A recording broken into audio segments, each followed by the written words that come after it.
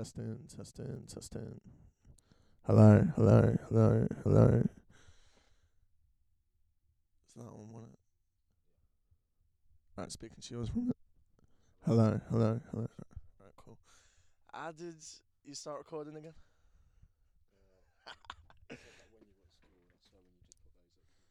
Alright, cool. Hello, and welcome to the Mad Truth Podcast with myself, Casey Skevington.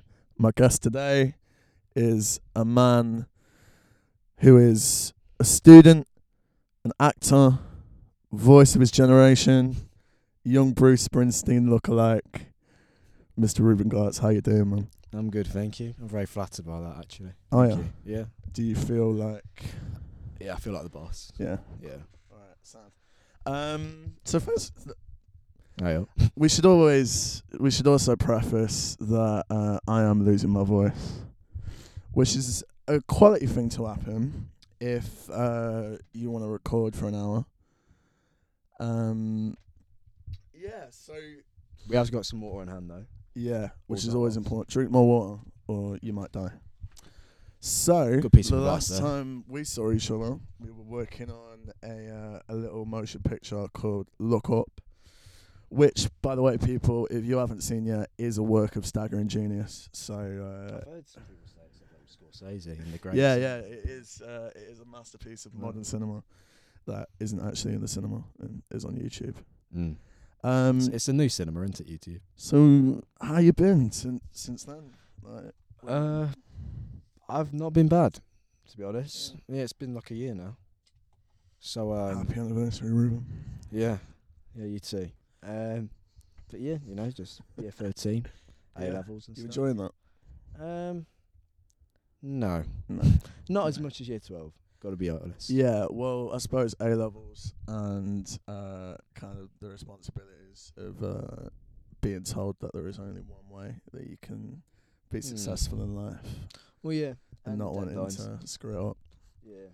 Well, yeah, exactly. And got some exams coming up, some mock exams. So Mhm. obviously looking forward to that. The point of a mock exam is to actually mock you, by the way. Oh, really? I don't know if you might not have known that. No. So anyway, quite onto that. yeah, so I kind of wanted to speak to you a little bit about Look Up, and Sure. 'cause at the time when I was writing it my life had kind of was a bit of a mess at the time, and I thought, okay, well, all these negative things have happened to me. I can either be really bitter and vindictive and horrible to everyone, or I can channel it into an act of creation and try and make something beautiful out of it. Mm. Which is the kind of something that's going around in my head a lot lately is, the way that you choose to be gets kind of reflected back to you Mm. in the world, So at the time, I kind of got out of this bad relationship, and my family fell apart, and kind of all this kind of dark stuff was happening. But I kind of came up with this concept of Look Up, which is in the name, really. It's like, well, just kind of... Quite optimistic. Yeah, exactly. So it's like, well, if you, for a second, just tune out and pay attention to something different, then new avenues will be available to you. Exactly, yeah. So it's like I say, I could either be really angry about everything, or I could turn it into something. So the two characters, Tom and Kathy, was a kind of reflection of my psyche at the time. Okay, which is a little bit deep. Sorry. What, both of them? Yeah, both of them. So Kathy was obviously played by Pagan Hollis. Also, a bit of a side note about Pagan Hollis. She's got a poem that's at Bilborough. Has she? Yeah, it's up on Really? the wall. What's it about? I didn't read it.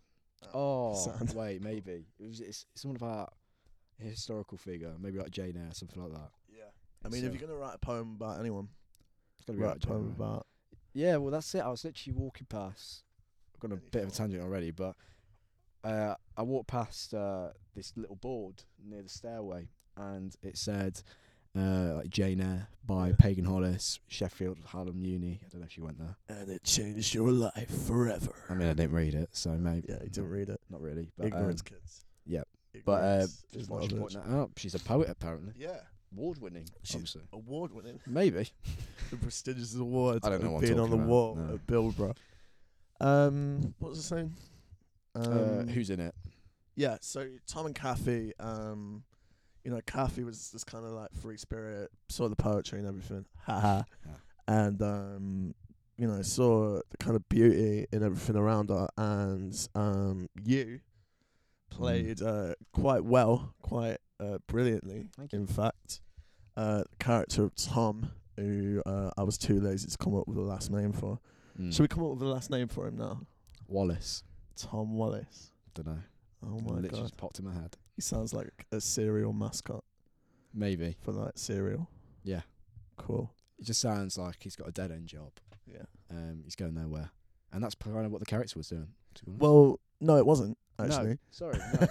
I tell a lie.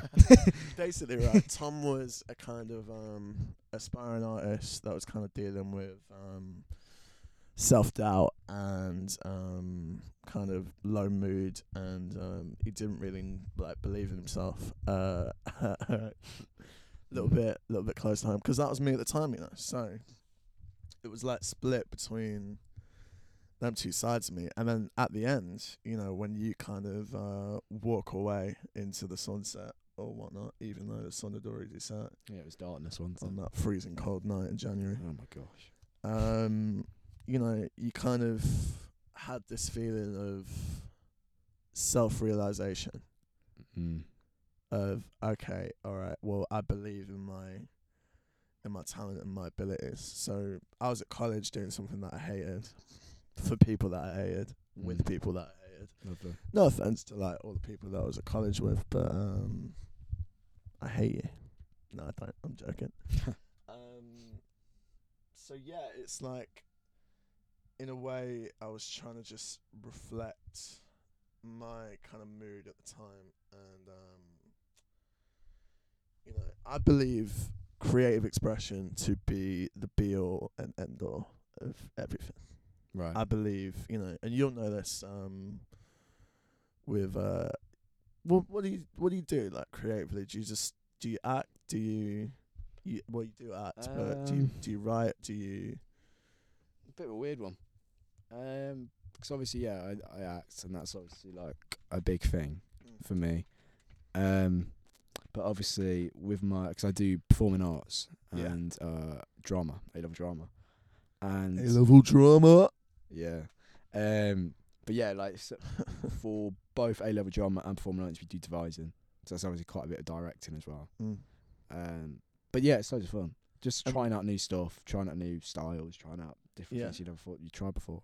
And what do you get out of that on a personal level? Obviously, it's enjoyable. Well, mostly. Except when you're pretending to be a chicken. Yeah, that's probably one of the low points. But yeah, like when you're doing devising in particular, it all depends on your group if you get along with them. Well, that's the thing about acting, though, is trust. Because kind of, and it's just how well you interact with other people. Acting's interesting because it's one of the only art forms that's, within the body. Everything else is external, whether it's painting, because you put something on a canvas, or whether it's music where you're producing these musical notes. But but acting, you try and embody the spirit and the soul of somebody else, and depending on the character, that can potentially take a massive toll on you. Yeah, obviously. It's like for example, there are lots of actors who have gone too deep. Heath Ledger, Joker. There you go. Philip Seymour Hoffman, I think. Yeah. But yeah, lots of people think acting is quite easy, but those people aren't good actors. Because it's difficult, because if you really want to like convince people that you are someone else, you've got to fully commit to that character, and that could be quite difficult at times. Or in some cases, if you relate really to the character, it can be quite easy. Yeah. Yeah, I know what you're saying, but I just feel like with acting, I don't know. With acting, it's kind of, some people can do it and some people can't. Is the thing. Yeah, but it's not something that you. For example, if you can't, it doesn't mean that you can never. That sounds quite cringe, but No, that's like a Well- really optimistic thing. well, it is though. Like you get some actors becoming actors really late on. Bill Nighy, prime example. I think it was 40 when he first became on TV and stuff. Who? Bill Nighy. Never heard of him. No. Well, some of your audience might. Do I have an audience? I don't know. Well, for example, Alan Rickman, he was a graphic designer till he was Yeah. 25, Okay. and then he went to drama school. So, like I said, it's never too late, and if you're really committed to it, you can quite develop the skills pretty quickly if you commit to it, though. Yeah. Well, commitment is something that really matters whenever you're taking a new thing up. Yeah. For example, this podcast is new. It's probably not going to be, this episode probably isn't going to be as good as the one that comes in 6 months, But I think it's about kind of engaging with it and kind of looking at yourself as, it's all right to fail at first, as long as you kind of concentrate and pay attention and steadily improve, Well, yeah, I think as a human race, we easily get distracted. Maybe it's like the modern age and stuff, but we do. Yeah, So 'cause iPhone, Instagram. Well, yeah, stuff Yeah. like that. And we've got television, we've got computers, we've got video games, we've got all sorts. And we've got a social life to contend with. Yeah. So, Do you think there's a state of overstimulation in the modern world? what do you mean? Well, just what you just said, we have so much media and so much kind of neurons firing, Maybe. TV and video games and being on your phone. Try going out without your phone, people, or try and go a day without using your phone. Like you can't do it. Yeah, it's difficult. You can't do it. It's like part of you. What's you an know? addiction, isn't it? Yeah, compared to a couple of years ago when it was just 20 years ago, nothing like there was something like in the Stone Ages the amount of information that the human race could kind of accumulate doubled every 1,000 years or so. And gradually through the Middle Ages and through kind of into modern day, that process sped up. So it's like every 1,000 years, then every 500 years, and then every 100 years. And now, when we get to modern day, because of the internet, because of the advent of this thing that is somehow autonomous and somehow kind of interlinked with who we are as people, the rate of information that human rate accumulates doubles every 2 seconds. Wow. And that is across time, Yeah. Well, like loads of people have already said, it has improved us, but it's also regressed us, because at the end of the day, people reading books has decreased. I've got no stats for that.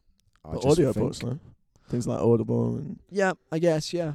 But that's the thing, it's totally changed, hasn't it? Like, everything's changed from reading a book now. You can read it on your Kindle, you can listen to it. And I think lots of people's patience and concentration levels have definitely dipped. Yeah, that's why you just get loads of less people, pursuing the things that they love and stuff like that, because they're not focused, they don't concentrate. And that's not an absolute diss, because it's the end of the day, it's the circumstances that they live in that generated this kind of generated that they can't do what they like. And I it's think a difficult one. doing what you really want to do, like for example, I was in college, like I say, I hated it, and dropping out was a massive risk for me. and it created this kind of rift in my family with my mum and my brother, and and I got really ill as well mentally for a while. But somewhere amongst all that, I came up with the idea for Mad Truth, which is, you're a part of it, man. You're in it. Yeah. You're in the belly of the beast, There we go. This is Mad Truth, ladies and gentlemen. But what Mad Truth is going to be is it's basically going to be part record label, part film company, part clothing brand. And I think I want to do a load of things with it, but I think what I want to do eventually is create a platform for artists and creative people to basically be able to make what they want to make, and do what they want to do. Because if you go to like a big studio or whatever, then most of the time you'll get creative restrictions. So I just want to push things that are a little bit strange, a little bit weird, because that's the kind of thing that I'm into. Good. And kind of just push things forward as far as we can take them, within reason. Like, we're not gonna do anything dodgy with like a zebra or whatever. Well, yeah, that's obviously the dream, isn't it? And you're doing it so far. So yeah, that's great. Yeah, but I think it takes a certain amount of self-belief, But that's it. Like, it's interesting because do you know how I just said earlier that, for example, the overstimulation has, in a way, regressed, and I was talking about how it's ruined our concentration, but also in a way it has improved us substantially, because at the end of the day, you have more people than ever going to uni, but you also have more people doing stuff like this, doing podcasts, doing creative stuff. Like, you can literally go to a theatre and see 10 different styles of theatre there. It's not one traditional thing like it would have been 50 years ago, for example. So like I said, so the variety. There's a variety of different mediums now. For example, we have podcasts, which is still a relatively new concept, to be honest. But yeah, I think we're much more inclined to experiment more, and I think that's because especially with theatre and stuff, we're much more globalised in a way. What can you tell me about experimental theatre? Like, what kind of things do you learn in class there? Well, because sorry, can I just tell you about this point? I was thinking, and this is something that keeps coming up, is if you're in some kind of educational environment, and you've got something like maths, or you've got something like science, or you've got something that's a system, then that thing is regimented. It's maths is 1, 2, 3, 4. It's like just as simple as that. Isn't it? It's a structure. But if you take something creative, whether it be creative writing, whether it be which I believe is to be like equally as valid, if not more so. Creative, like I say, creative expression is the be all and end all of everything. And you could take that back to even the Big Bang. Yeah, it's something from nothing. If you get a thought, that thought doesn't. It just appears. Yeah. It's a rabbit out of a hat. It's magic. So what was this? I keep forgetting what I was going to say. What was I going to say? Experimental. Yeah. No, I lost it, man. It's fine. Amazing. Pick it up. Pick it up. It's a beauty. Yeah. So hang on, I'm nearly there. Like, the cogs in my brain are turning. Let you travel back to that place. Yeah, I'm trying to get back in that zone. So if you take something like science, or if you take something like maths, that is a structure. If you take something that's creative, whether it be creative writing, there you go, or kind of I lost it again. Brilliant. If you take something like or music, or whatever it is that you're passionate about, and whatever medium you use to express the kind of infinite, bottomless well of imagination that every human being has, and and some people don't access, unfortunately. Sad, because I think art has limitless potential in a way. You can do whatever you want, to be honest. Exactly. So what I was going to say was, and it's kind of long-winded, I got to it eventually, was you can't measure creative work in the same way that you could measure science on maths. No. Because if you and I get told to write a short story, you know, the results are going to be completely different. We're going to have different kind of styles, different things that we're reference talking points. about. Reference points, whatever it is. So I'm just curious from your position of being in that kind of educational environment where they teach you, but they also judge you and they also grade you. And well, I do history as well. Well done. And I love it, but like I said, it's very regimental. Yeah. The facts are facts, and that's fine because I do balance it out with the arts, and I think it's good to have subjects like that. For example, history, maths, and science. Yeah. But I think it's always good to have a bit of an arty thing as well, because it really is the ability to really express yourself, and especially at college, we are given quite a lot of liberty to create whatever we want, and that's really nice. We also take into different theatres and shown different kind of plays from different styles, different countries. Yeah, tell me a little bit about that. So when you get like a new assignment or whatever, and you can just create whatever you want, what kind of things do you come up with? Well, this is interesting because that's what we're doing now. But in both my BTEC, performing arts, and my drama, we're devising, and we've basically just been given one stimulus, just as one little thing, and then we can do whatever we want with it. Amazing. Yeah, it is amazing until you realise you've got 7 other people in your group that you've got to balance out their ideas and create a 40-minute piece. So yeah, it's quite stressful, but you get like an absolute range of ideas. Like I prefer, which is weird because I wouldn't have said this a year ago, I prefer stuff that's weird, abstract, and is quite, quite surreal. And that's what I kind of go for, while other people in my group are more traditional, which is fine. But that's the thing, you have a right mix of people in there with different kind of preferences and stuff like that. I think Look Up was kind of like that as well. It was kind of a mixture of both. Because it kind of had this kind of... I had someone compare it to like them French movies that kind of don't really have any kind of a narrative to speak of, but it deals a lot with symbolism and stream of consciousness, and so there's a bit in Look Up where and this actually happened to me. There's a bit in Look Up where Kathy's kind of Tom's kind of walking home, and there's this burial song playing, and he walks home and he sees this girl. And do you remember what I'm talking about? Yeah, I do, yeah. And he kind of turns around, and the girl kind of stops and goes to turn at him, and then Tom turns around again, and she's not there.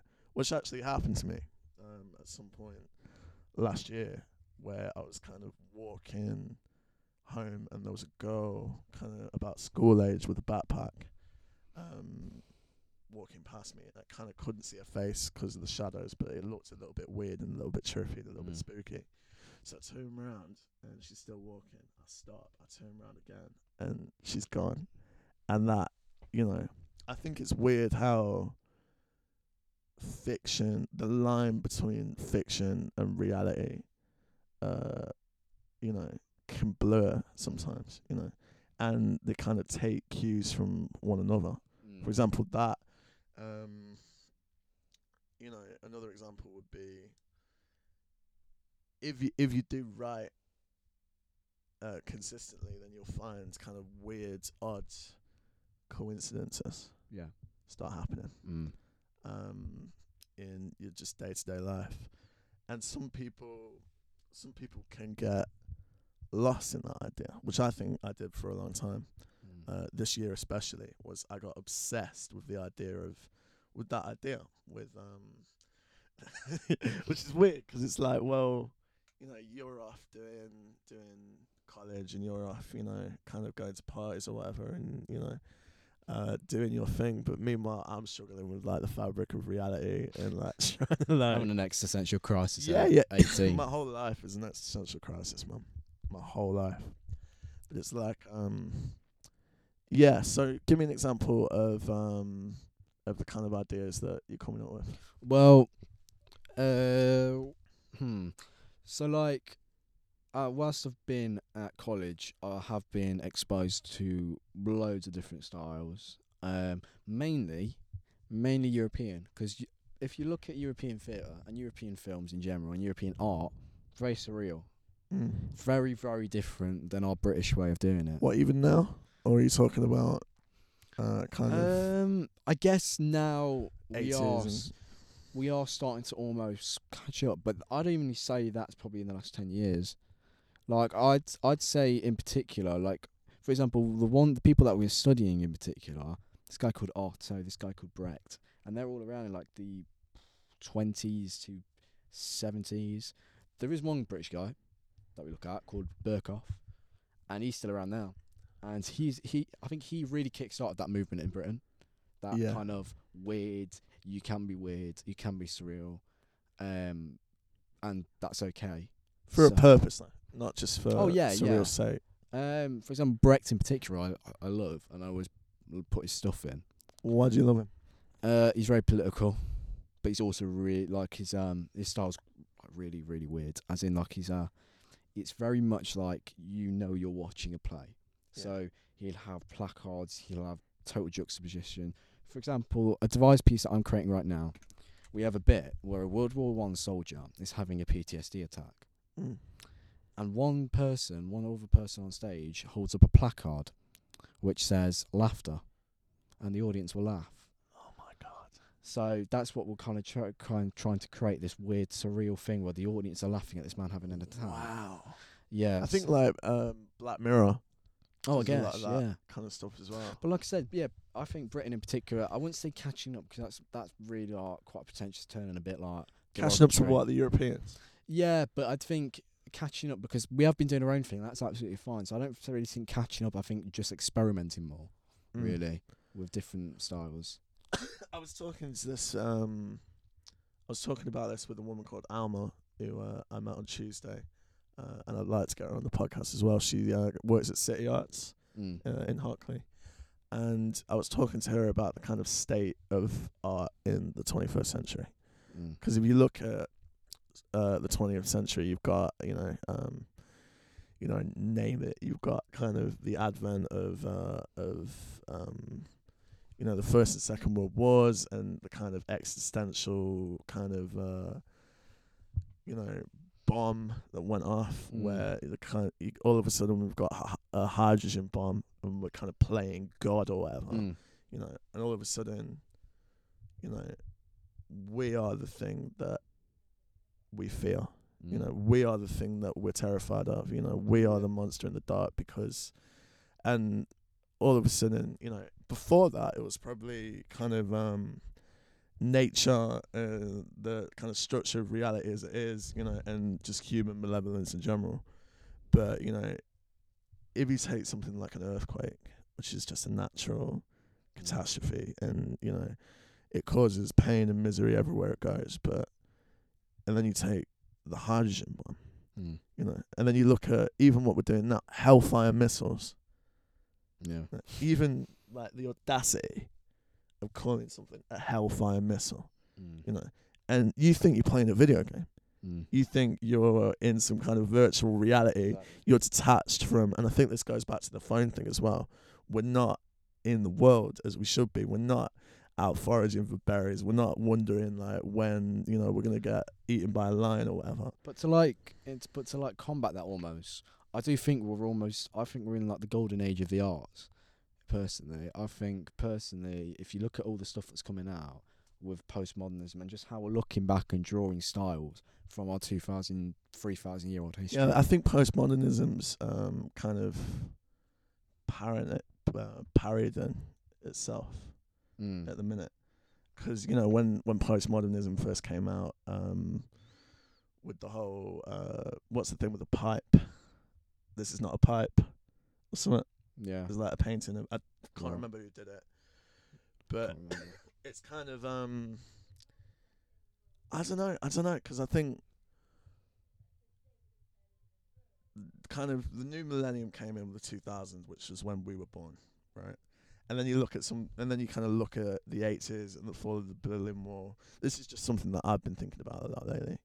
So you kind of got the fall of the Berlin Wall, and then you've got the 90s with kind of this kind of youth culture that was kind of reminiscent of the 60s, with the kind of comparison between like Oasis and the Beatles and Britpop and, you know, all that. And then the 2000s happened, and it was Y2K and then 9/11. And I think 9/11 kind of set this kind of sinister, caustic. Oh, no, I totally agree. Tone. I've been saying this for ages. Yeah. Yeah. That since 9/11, the world's never really been the same, has it? No. Because I think maybe from almost there was like this phase, wasn't there, from World War II till 2001, where everything was almost building to a point. I think so. Yeah, That's I did. fascinating. Because, for example, you had the whole Cold War stuff going off, and everything was taking ideas from each other. Everything was happening. Everything was almost building. The technology was advancing slowly, but it was taking stuff like from previous decades. The clothing was changing. Everything had like the decades had an identifiable culture almost. Whilst you have suddenly the fall of the Soviet Union, the fall of everything happening in the 90s, and yet still that innocence is kind of preserved.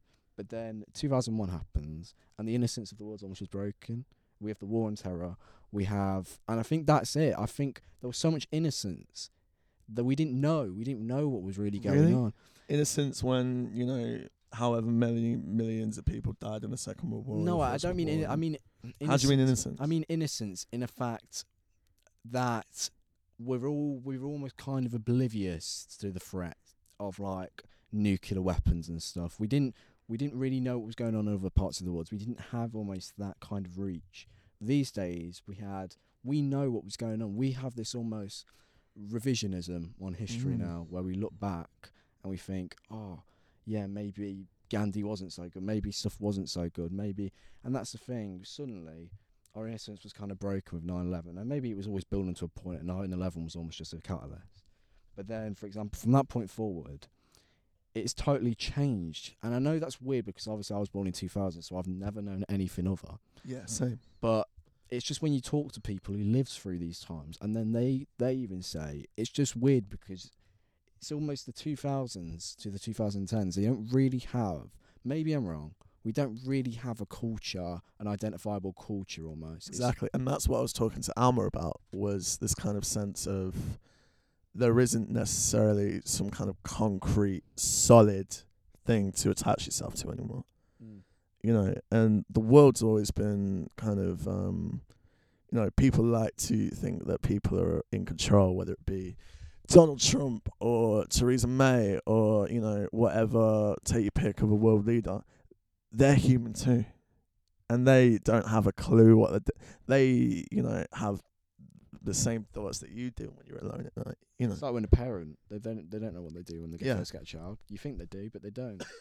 So what happened when I was experiencing my mental health problems was this kind of sense of looming catastrophe at all times, which I think kind of goes back to what you were saying, and as well it kind of speaks to the hypersensitivity of modern times. You know, I'm offended, you know, I want to voice my opinion about every little thing because, you know, it is, in a way, it's kind of a double-edged sword because, yeah, you want to express yourself. Yeah, you want to speak about what's going on in the world. But, you know, when you look at what's kind of going on today, you know, and you want to complain about, if you look at, like, Syria, or if you look at, you know, the thousands and millions of people that are just refugees and have nowhere to go, and, you know, and you're complaining about somebody that said a microaggression, like, you know, that mental. Yeah, it's insane. You know, I just think that, and this, you know, what I was talking to Alma about was a kind of sense of a lack of direction, for one, a kind of lack of a kind of clear vision, especially with the whole like Brexit thing now. But that's like nobody's got a clue what's going on. I just think in general, millennials, have almost a bit of an identity crisis. We don't really know where we fit in. No. We've got all these different kind of cultures and all these things from different decades. We have like Generation X and all of this kind of stuff where they've got all they have. Oh, do you remember this? Do you remember the 80s? Do you remember this? And you're like, we don't really have that, because we've almost even like what we wear is taken from previous decades. We don't really have a distinct culture, and that's why people struggle to find an identity these days. And that's why loads of people find solace in old, almost, well, just like ideologies and all sorts, because they don't know where they fit in the world. Like what? What kind of ideologies are you talking about? Oh, let's think it, like, for example, you've got things in America with the far right, but that's always going to happen. But even in what's it called, Britain, we have the stuff with people drifting to the right. With Brexit, you have people in America drifting to the right with Trump. It's because they don't really know, like, where they fit. They almost think they are the forgotten people. And although this doesn't really apply. Well, they are exactly. But does that scare you? I guess, yeah, because I don't know where we're going.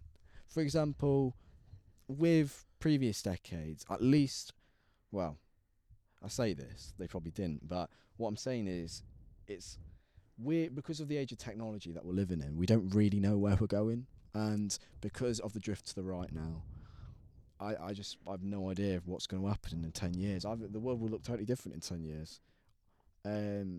But then again, like I'm saying, if you look at 1969 and 1979 or 1979 to 1989, a lot happened in those 10 years. For example, right here, we're kind of just petering along with new technological advances. That's all we measure our history on now, is technological advancements. And our own kind of personal yeah. development too. Like, you are just, if you're in a 9-to-5 job, then you are just a statistic. You are just a number on a computer screen, And I think that is the most terrifying thing that's happened, in kind of recent years, is the kind of dehumanization of, we live in apartment buildings with hundreds of people, but we don't talk to anyone. You walk down the street in a town that, you've lived in your whole life and you don't know anyone. Well, yeah, we've lost that sense of community, haven't we? And you're looking around, and maybe that's why people go back to the kind of old kind of glories of the past, is because you're looking for something familiar. And I don't blame them, to be honest, because so much has happened where we're not given our direction. We're not given, this is it. This is what this is it. This is what is right and stuff like that. We're not given any of this. And the thing is, even when we are told that, it's not backed up by anything. We're told that Brexit's right, Brexit's this, Brexit's that. But then we've had all this chaos with it. People don't trust the politicians. People don't trust people who tell them what to do. So they find solace in people like Tommy Robinson and people like that who promise real change. Donald Trump promised change. Hillary Clinton promised the same. People won't change. People don't. The thing is with Hillary Clinton is she was the worst possible candidate ever of all time. Yeah. And people were saying like she was like the lesser of two evils or whatever. Like, her whole strategy was, okay, I'm repulsive and horrible. Let's find someone that's even more repulsive and horrible. And then it turns out that Trump's kind of brand of honesty, you say what you want about him, he says what he thinks. Well, that's the thing, rather than this whole kind of thing of, this kind of elitism, this kind of elitist kind of shroud of just lies and bigotry, and people caught onto that, and people have been disillusioned with that for decades, man, decades, and I think now we are seeing a shift in consciousness. We are seeing a shift in. I think it always happens, though. I think it is a kind of a trend that people need to that people have noticed and will always kind of notice, and that's always that. There's always a shift to the right. In like 20 years, in America in particular, you had the rise of Eisenhower, you had the rise of Reagan, now you've got the rise of Trump. Yeah. It's all people who say, you know what, the Democrats aren't doing anything. We promise change. Here's it on a plate. This is what we'll do. Do you think it's? Vote for me, Do please. you think it's? Do you think it's cyclical? Yeah. Because something that kind of bothers me is the inability of mankind to learn from its mistakes. You know, Big one. That is the, we do the same things day after day, even in our own personal lives. And I think that was me with college was, okay, well, I've been told this thing of, all right, well, you remember me in school, man. I was a little hellraiser. I was, diabolical because I couldn't operate in that environment of somebody telling me what to do, how to think, how to behave. Yeah. And like, I do history, as you say. So yeah, I learn obviously a lot about the past, weirdly. And so it frustrates me when you see people who don't learn from the past, because you just think the past is there. Why don't you just look, for example, and see what went wrong, and why can't you just address that? And it's so annoying because it's painful, because it's scary, because people always desire power, and people will always vote for people who promise change. It's the same with Trump. Why do you think people want power? Why do you think people? Because if I think about being a prime minister, just putting myself in, being empathetic towards them, which is something that, seldom gets done, feeling empathy for a politician, but putting yourself in that position of being in charge of a country, being in charge of the millions of people within that country and that country's relationship to the rest of the world, Western and what's the other one? Eastern. Yeah. Good one. If I put myself in the position of a Theresa May or a Donald Trump, they get so much hate at all times.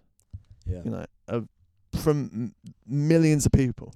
I think one of the main things for power is just a desire to be well known, a desire to be famous, a desire for people to remember you, a desire to almost your life to actually mean something. So the fact, for example, with lots of people, it is, I want to be this because I want a legacy. I want.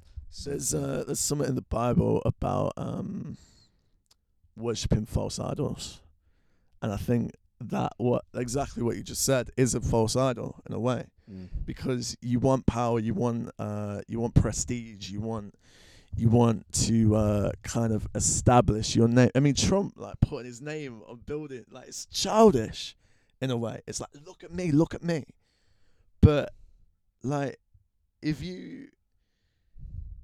it's the wrong attitude to take, because the meaning that you find in your life every day doesn't come from adoration from millions of people. It comes from your relationships with your friends, with your family, with who you are as a human being on an individual level.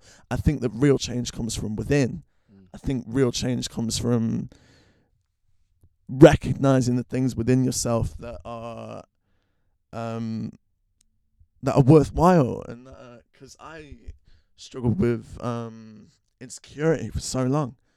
I hated I thought I was unattractive, and I thought I was stupid, and I thought I was worthless, and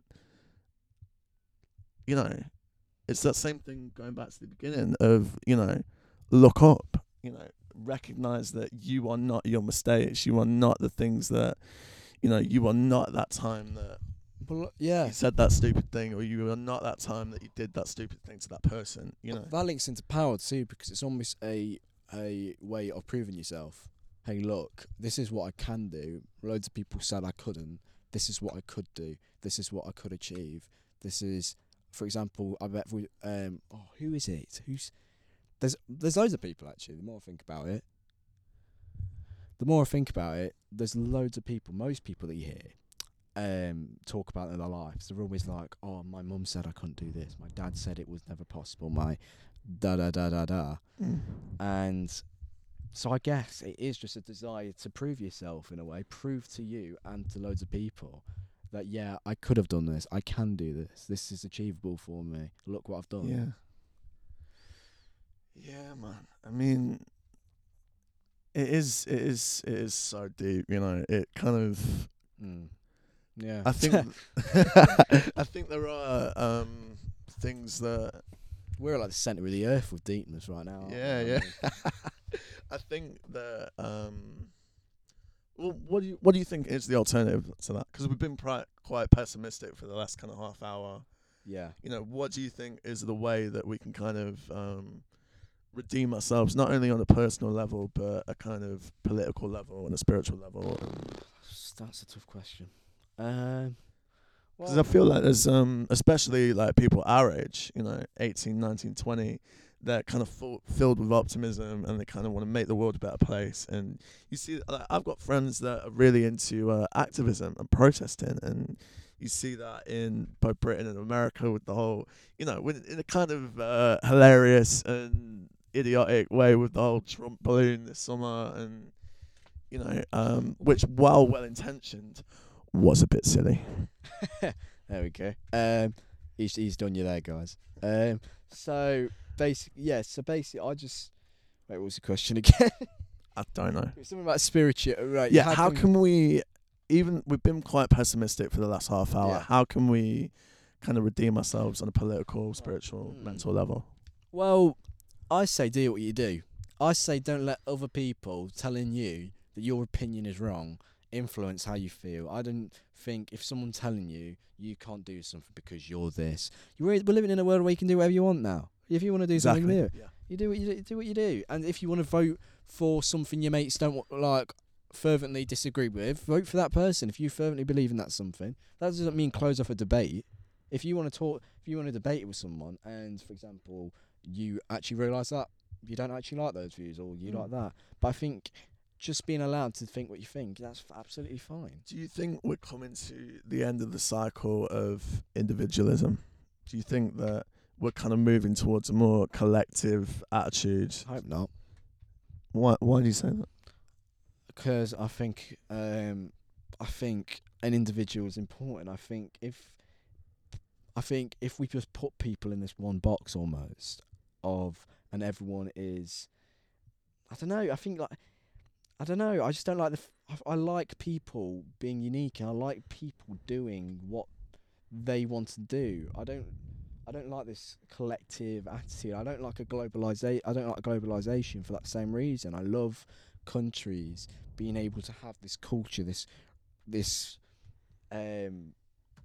national identity. Because if, for example, we do become globalized, which was probably inevitable. I hope. Do you reckon we'll get to that point where it's just? I reckon the EU is going to fall pretty soon, and maybe that will slow it down.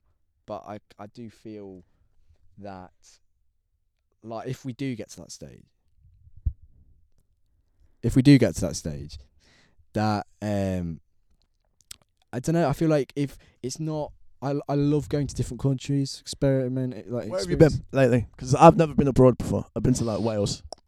Where have I been? I have been to. I love Paris. Paris is nice. Mm-hmm. I go to Spain quite regularly. You are an artsy kid, aren't you? All right. Paris. We'll always have Paris, Reuben. Yeah, I'm like that. I'm like pretentious without being without trying to be pretentious. It's like that. Nah, own it, man. If you're calling yourself pretentious, then just be pretentious.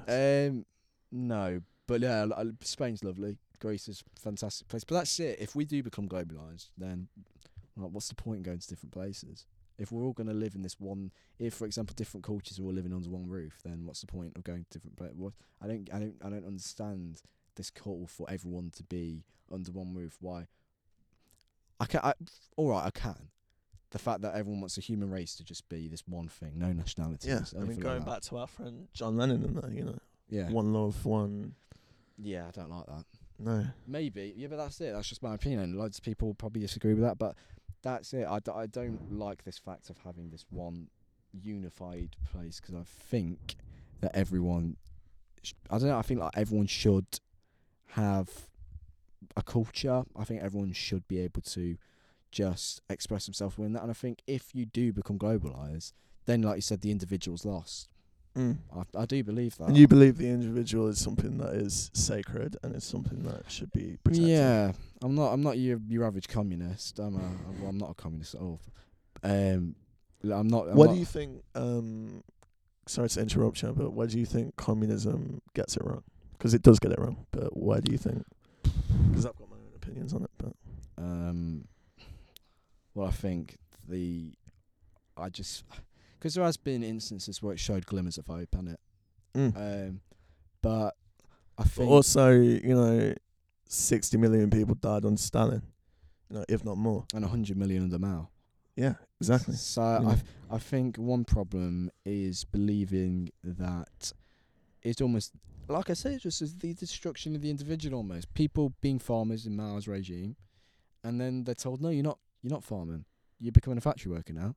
It's like going, well, this is what I want to do. This is actually what I want to do, and that's the problem. So really, it's about freedom. Exactly, that's the thing. It kind of goes against communism in a way, but because I don't think that telling people what to do. I think people should just be like, in a communist society. Well, for example, one big thing for a communist society is what it was meant to be was a commune of people leading the country, not one guy leading it. Which works. There's that line in Look Up as well of a couple of people being on an island, and everyone, and that whole thing of if the only thing that you can come up with is a poem that'll eat you alive, Because if you're on an island with 4 other people and you distribute the kind of workloads, because that's what you have to do to survive. But if we live in a society with the amount of people that we do, with the amount of diversity, and which is a beautiful thing, which is an amazing sorry people, I'm just being like gestured to from outside the window. I'm very sorry for that. What was it saying again? Something about communism. Yeah, something. Communism's bad, kids. Don't do it. It's not a good idea. Brilliant. Just sum that one up completely. You can tell like I'm a professional philosopher, can't you? Yeah. Right. Yeah. That's yeah. But like, yeah. There we go. Yeah. Fantastic. You know what? We're kind of coming up to an hour now. So I think we're going to call it a day. This has been the Mad Truth podcast. Mad Truth. Mad Truth. I'm excited. Exciting things are coming. Just give me some time to kind of... I might come back for the 1000th podcast. Yeah, kind of. I'd love to have you on again, man, because it's been fascinating. And I think that... got deeper than I thought it would. Yeah. What were you expecting? Just a casual chat. Yeah. Yeah, this is... I think the reason why I wanted to start this was... And I was telling you about this earlier off air was... I was going to kind of... start writing a journal of my kind of, because like I say, I've been thinking about this stuff like constantly for like the last however many years, but it kind of gets to a point where, all right, well, I want to track my kind of development, intellectually and spiritually, and kind of I think that life is a constant state of transience. It's evolution, it's cause and effect. You kind of start somewhere and end up somewhere else. Yeah. So before we end, this is an idea for a segment that I had, was I'd like you to just say a record or an album that you've been listening to lately, that you old or new, that is really that you love and you feel that people should go and listen to. Hot Fuzz by The Killers. Hot Fuzz by The Killers. That is a banger of an album, I'm going to go with Massive Attack, Blue Lines, because of the kind of blend between hip-hop and R&B, and the production's amazing. Very and nice. The bars are sick. And even though it came out in like 1991, which goes back to that thing of liking stuff that's old, it's amazing, and I think everyone should go and listen to it. Reuben Gotts, thank you very much for being on the Mad Truth podcast. No problem. Thank you for having me. Peace out.